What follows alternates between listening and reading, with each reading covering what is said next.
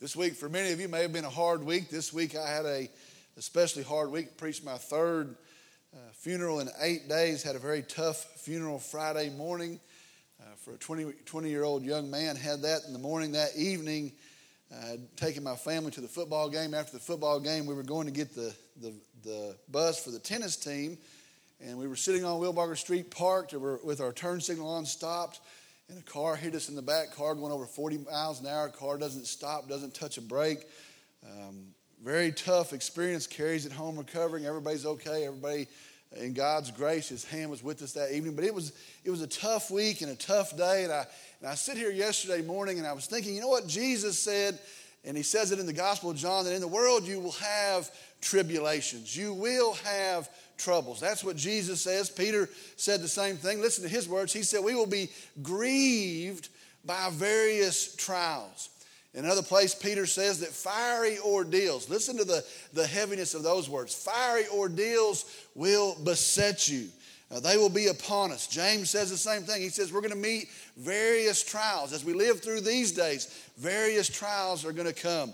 The Apostle Paul, he's writing to Timothy. He says, in the last days, and I believe that's where we're at right now. He says, in the last days, difficult times will come. Well, today, this morning, as we look around, we surely see those days. We see those trials. We see those hardships. Surely today, we are consumed in the midst of difficult times. And as we move through this life, and as we experience the heartaches of it and the setbacks, as we suffer for the failings of others and our own failings as well, and as trials and fiery ordeals, gut-wrenching ordeals beset us as we move through this life, here is the question. What is a believer to do? What are we to do in these days? What can we do as we face troubles, as we experience hardships? Is there something that we should do? Is there something we're missing? Is there something that we can do? Is there something we can do? What are we to do as believers, as followers of Jesus Christ? Friends, I believe this message this morning is right on time. I believe the message this morning is right on point, and I believe all of us in God's sovereign directing and in his great grace, I believe, need to hear this message this morning. What are we to do in these days? Believers, friends, we're to pray as never before. We're to pray as if our lives depended upon it. We're to pray as if it were our very last resource. We're to pray as if tomorrow might not come, because one day that will be the case. Very simply, believers, we are to pray in these days. Today our message is entitled, Persistent Pleading for Terrible Times. Persistent Pleading for Terrible Times. We've moved to the 18th chapter now, Luke chapter 18. Today we're going to look at the very first 8 verses. Luke chapter 18, again verses 1 through 8. I'm going to ask if you'd stand with me in the honor and the reverence of the reading of God's Word. Luke chapter 18, beginning here in the first verse. Now, he was telling them a parable to show that at all times they ought to pray and not to lose heart, saying, in a certain city there was a judge who did not fear God and did not respect man. There was a widow in that city, and she kept coming to him, saying, give me legal protection from my opponent. For a while he was unwilling, but afterward he said to himself, even though I do not fear God nor respect man, yet because this widow bothers me, I will give her legal protection. Otherwise, by continually coming, she will wear me out. And the Lord said, hear what the unrighteous judge said. Now, will not God bring about justice for his elect who cry to him day and night? And will he delay long over them? I tell you that he will bring about justice for them quickly. However, when the Son of Man comes, will he find faith on the earth? Let's go to the Lord in prayer. Dear Heavenly Father, we come today, we're thankful that we come to a living God, a gracious God, a marvelous God. We come today, we're thankful that through Jesus Christ that we have access to the living God. And we praise the name of Jesus Christ. We come on this day when we see hardships around us, and maybe folks are going through relationship troubles or financial troubles or health issues. We watch the state of the world around us. We watch the natural disasters around us, and we see that folks are hurting today. And we come in the midst of hardship, but we come to the God who is gracious and kind and powerful and mighty and answers on behalf of his people for his glory. I come now and I pray that in this hour and this time that you would speak to us. I pray as we study your word this morning that you would open it up, that you would open our eyes and our ears to hear it and to receive it, and that we would be instructed this morning according to you and your word.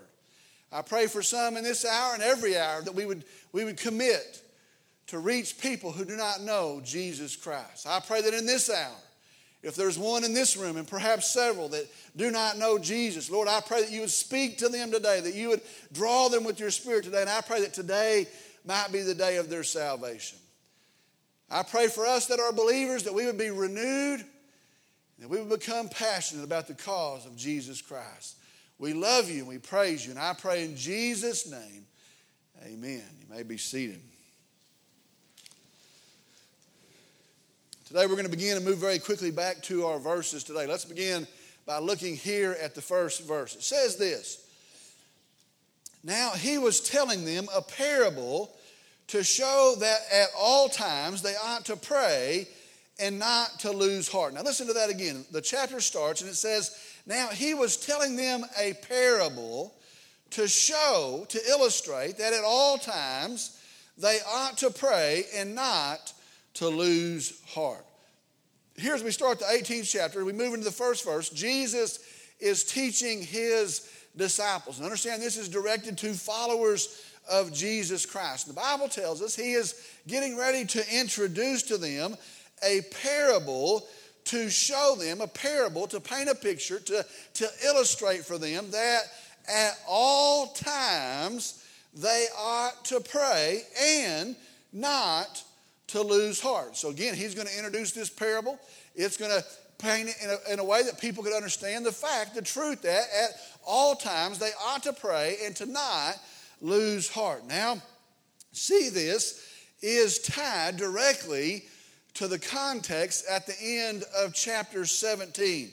Chapter 17, where he has been talking about the second coming of Jesus Christ. And so I want you to see the broad picture here. Understand these verses are tied to the hard days. They are tied to the urgent days.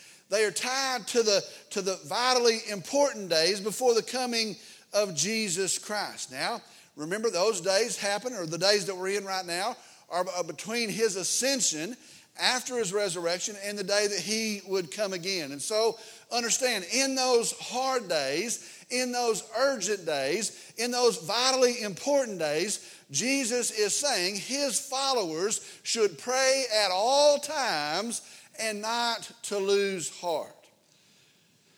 Now see this. To lose heart, in the Greek, in the original language, that word, that understanding, to lose heart, means to faint, or it means to give up. It actually literally translates to give in to evil.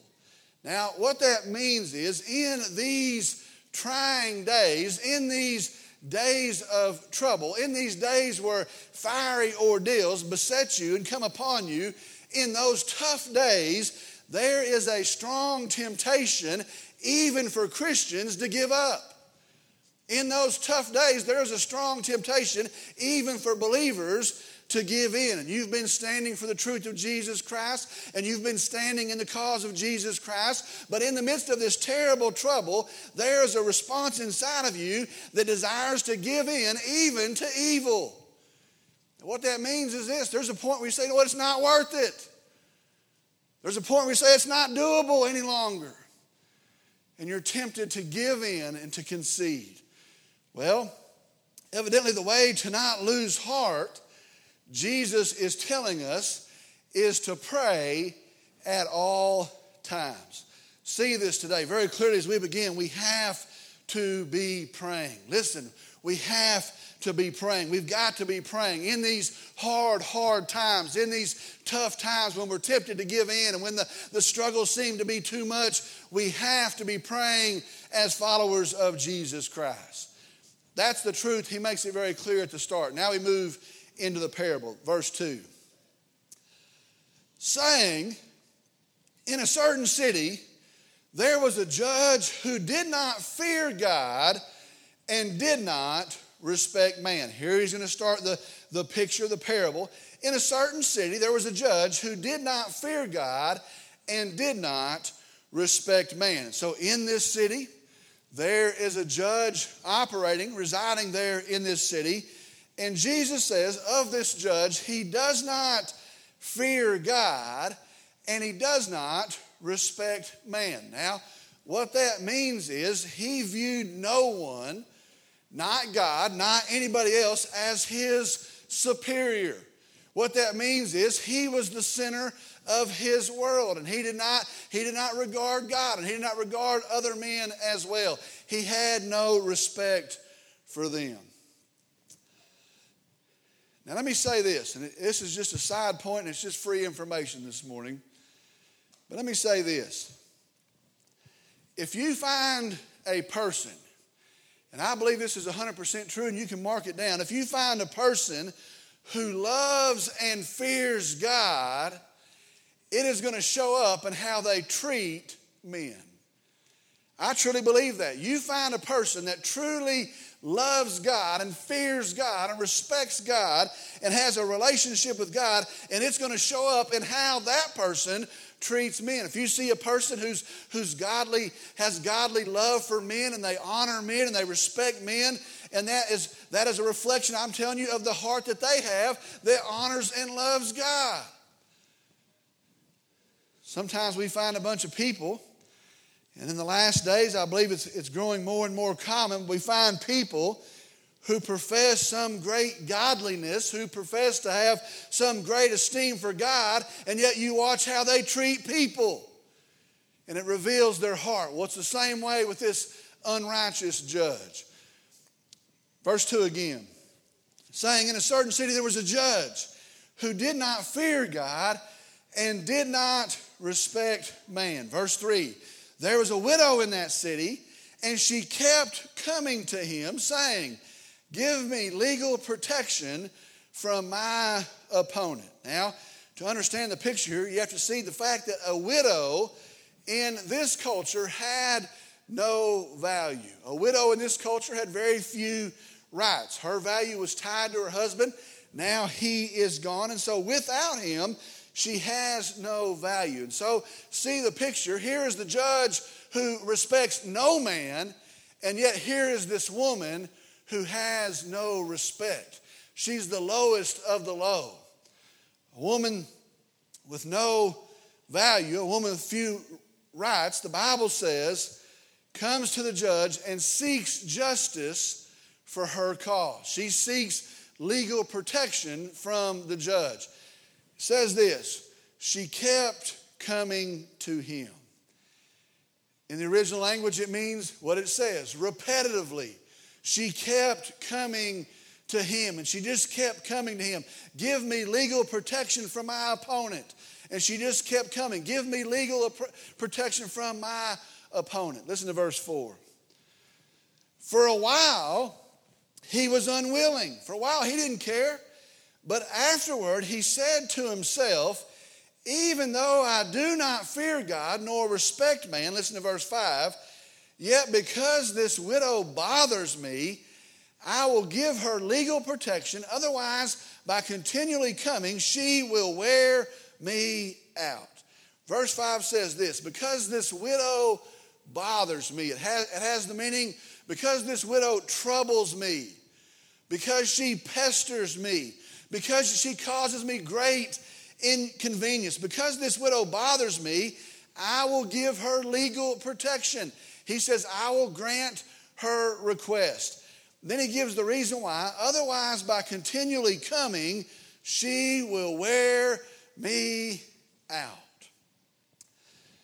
Wear me out has a strange meaning in the Greek. It literally means she will give me a black eye. Kind of like a woodpecker that just won't go away. She's going to wear me out, and she's going to end up giving me a black eye. She is absolutely working me over. And so see the picture here. The judge with all of his position. The judge who had no concern for those underneath him. The judge that only had concern for himself. And then here's the lady, the widow who comes, and maybe she comes on Monday morning saying, give me legal protection. And then maybe he comes out on the way to lunch and she's standing in the hall and says, give me legal protection. And then maybe he gets ready to go home at 5 o'clock. She's outside again, give me my legal protection. And he says, the lady's driving me crazy. And he comes back on Tuesday morning and who's up there by the door? Give me legal protection. And he steps out, I'm going to go to the restroom. I need a break here. And there she is. Give me legal protection. 2 o'clock, I'm going to slip out of here early. I'm going to go out the back door. I go out the back door. Hey, give me legal protection. She continually wears him out. And he caves and grants her request. Verse 6. And the Lord said, hear what the unrighteous judge said. You hear what he said. What's getting ready to happen is what he's saying is this. You heard what he said, but get the meaning. What he's saying here is, disciples, get the meaning. People who are living in tough days, get the meaning. Calvary Baptist Church, get the meaning. Listen, you heard what he said, but now listen to this. Verse 7. Now, will not God bring about justice for his elect who cry to him day and night? And will he delay long over them? Here in verse 7, we have the application. Now, listen to the promise here in verse 7. It says, now will God, not the unrighteous judge, but God, who's absolutely righteous, who is absolutely just. Will not God, not that judge anymore, but God, will not God bring about justice for his elect? Now, the word elect there, it is a plural word. It means believers, his people. Will he not bring about justice for his elect who cry out to him day and night? And will he delay long over them? He asks a rhetorical question to them.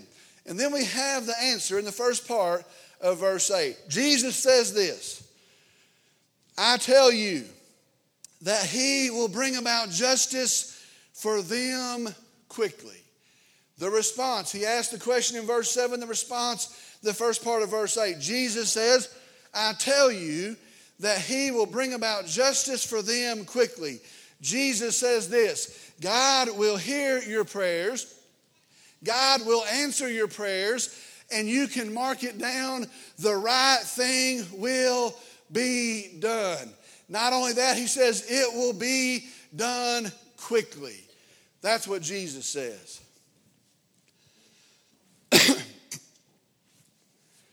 Here's a deep thing. Now stay with me.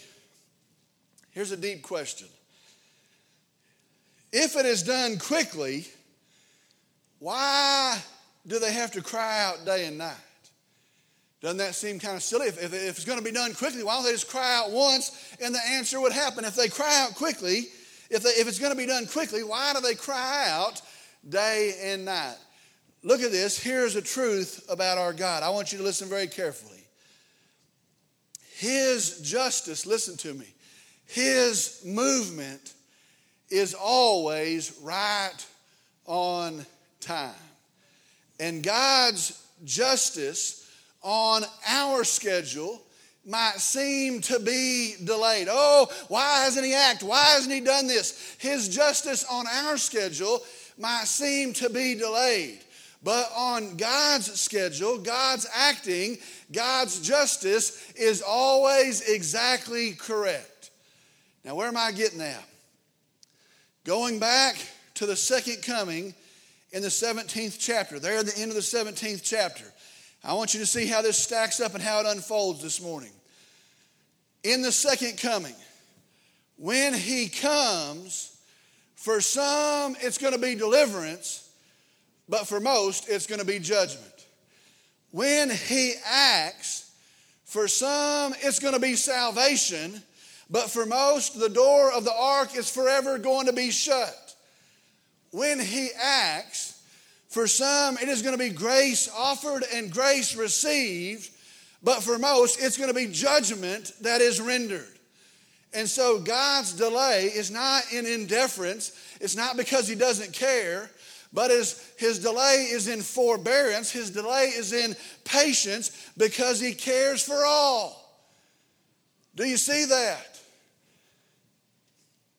But make no mistake, justice is coming. And God hears the prayers of his people. And God will act. And his faithful followers will be blessed. That's awesome. That's absolutely awesome. God hears. And just because he's not on our timetable, he's on the perfect timetable. Our timetable is not his timetable, but he hears the prayers of his people. And when the time is right, in his great grace, he will act. And justice will reign. The last of verse 8 is very interesting. It says this. I'm going to read all of verse 8. I tell you that he will bring about justice for them quickly. Here's the last part. However, when the Son of Man comes, will he find faith on the earth? He closes up this section and he says, however, when the Son of Man comes, when Jesus comes, will he find faith on the earth? Now what happens is Jesus says, here's the truth about prayer. Here's the need for prayer. He establishes that truth, but he ends by asking the question, when he does come, will he find faith on the earth? Here's the truth. After the terrible days, after the great temptation of these days to operate in the world and to operate for the world, when Jesus comes, Jesus is saying here, true saving faith will be rare. That's what Jesus is saying. When he comes on that day, most of the world will have missed it. When he comes on that day, there's going to be a lot of people talking about shades of faith and types of faith, but true saving faith is going to be rare. How sad. How sad that Jesus realizes that up front. I'm going to the cross to buy them, to purchase them. I'm going to pay the price of their redemption. And grace is offered, and it's grace offered freely. And the door of the ark is open. But on the day that I come, saving faith is going to be rare. How sad for Jesus. Sadder for us. So the question is, what do we do in these days? What can we do in these days? What should we do in these days? Three things. Three things to do in these days. The first one is this. Pray. We have to pray. We have to be a praying people. The God of the universe invites us. In fact, he calls us to pray. We are able to come and we're able to hear his voice. Listen to me, we have to pray. What do we do in these tough days? We pray. Second thing, we pray frequently. We pray frequently. Picture the widow here that wore the judge out, and she kept coming to him, and she kept coming to him, and she kept coming to him, and she was relentless, and she wears him out. Let me ask the question, why should we do the same? Listen to me. Why should we be persistent in prayer? It's because it shows our trust in him. It's because it shows our hope alone is in him. And when we do that, we're saying, Lord, you're all that I've got. Lord, I've got nowhere else to turn. Oh, Lord, my answer alone is in you. And so I'm here again. And in an act of worship, I persistently plead. Lord, I've got nowhere else to turn. Third thing, pray fervently. Pray fervently. Verse 7 says this. They, listen to this, cry out to him day and night. Do you understand the magnitude of that? They cry out to him day and night. This is not some token prayer. This is not some memorized verse that they recite numberlessly. They cry out, oh God, oh dear God, hear our prayers, my only answer, Lord. And they pray fervently. Verse 8 says, and I tell you, listen to this, Jesus says, and I tell you, he will bring about justice for them. He answers the prayer of his faithful people. He answers the prayer of those who cry out. And he answers for them. And so that's what we do in these days. We pray. Let's go to the Lord in prayer.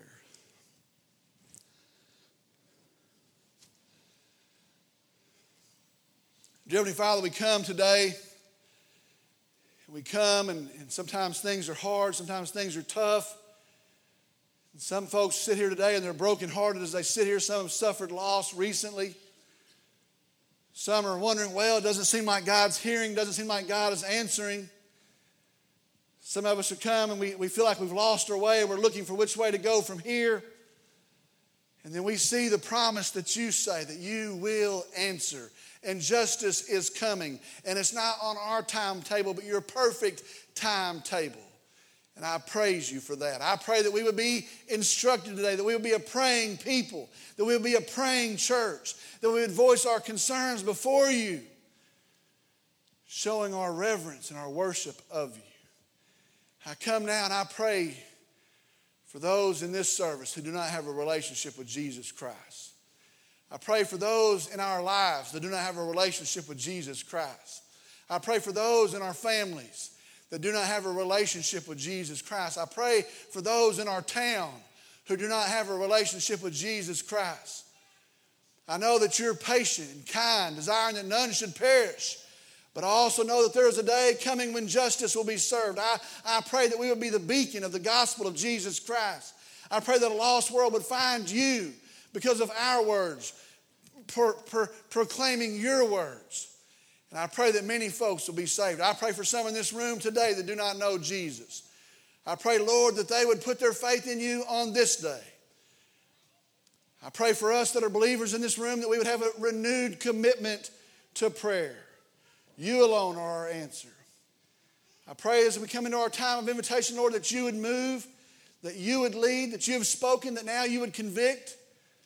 I pray that decisions will be made. We submit this to you. We tell you we love you and we praise you. And I pray in Jesus' name, amen.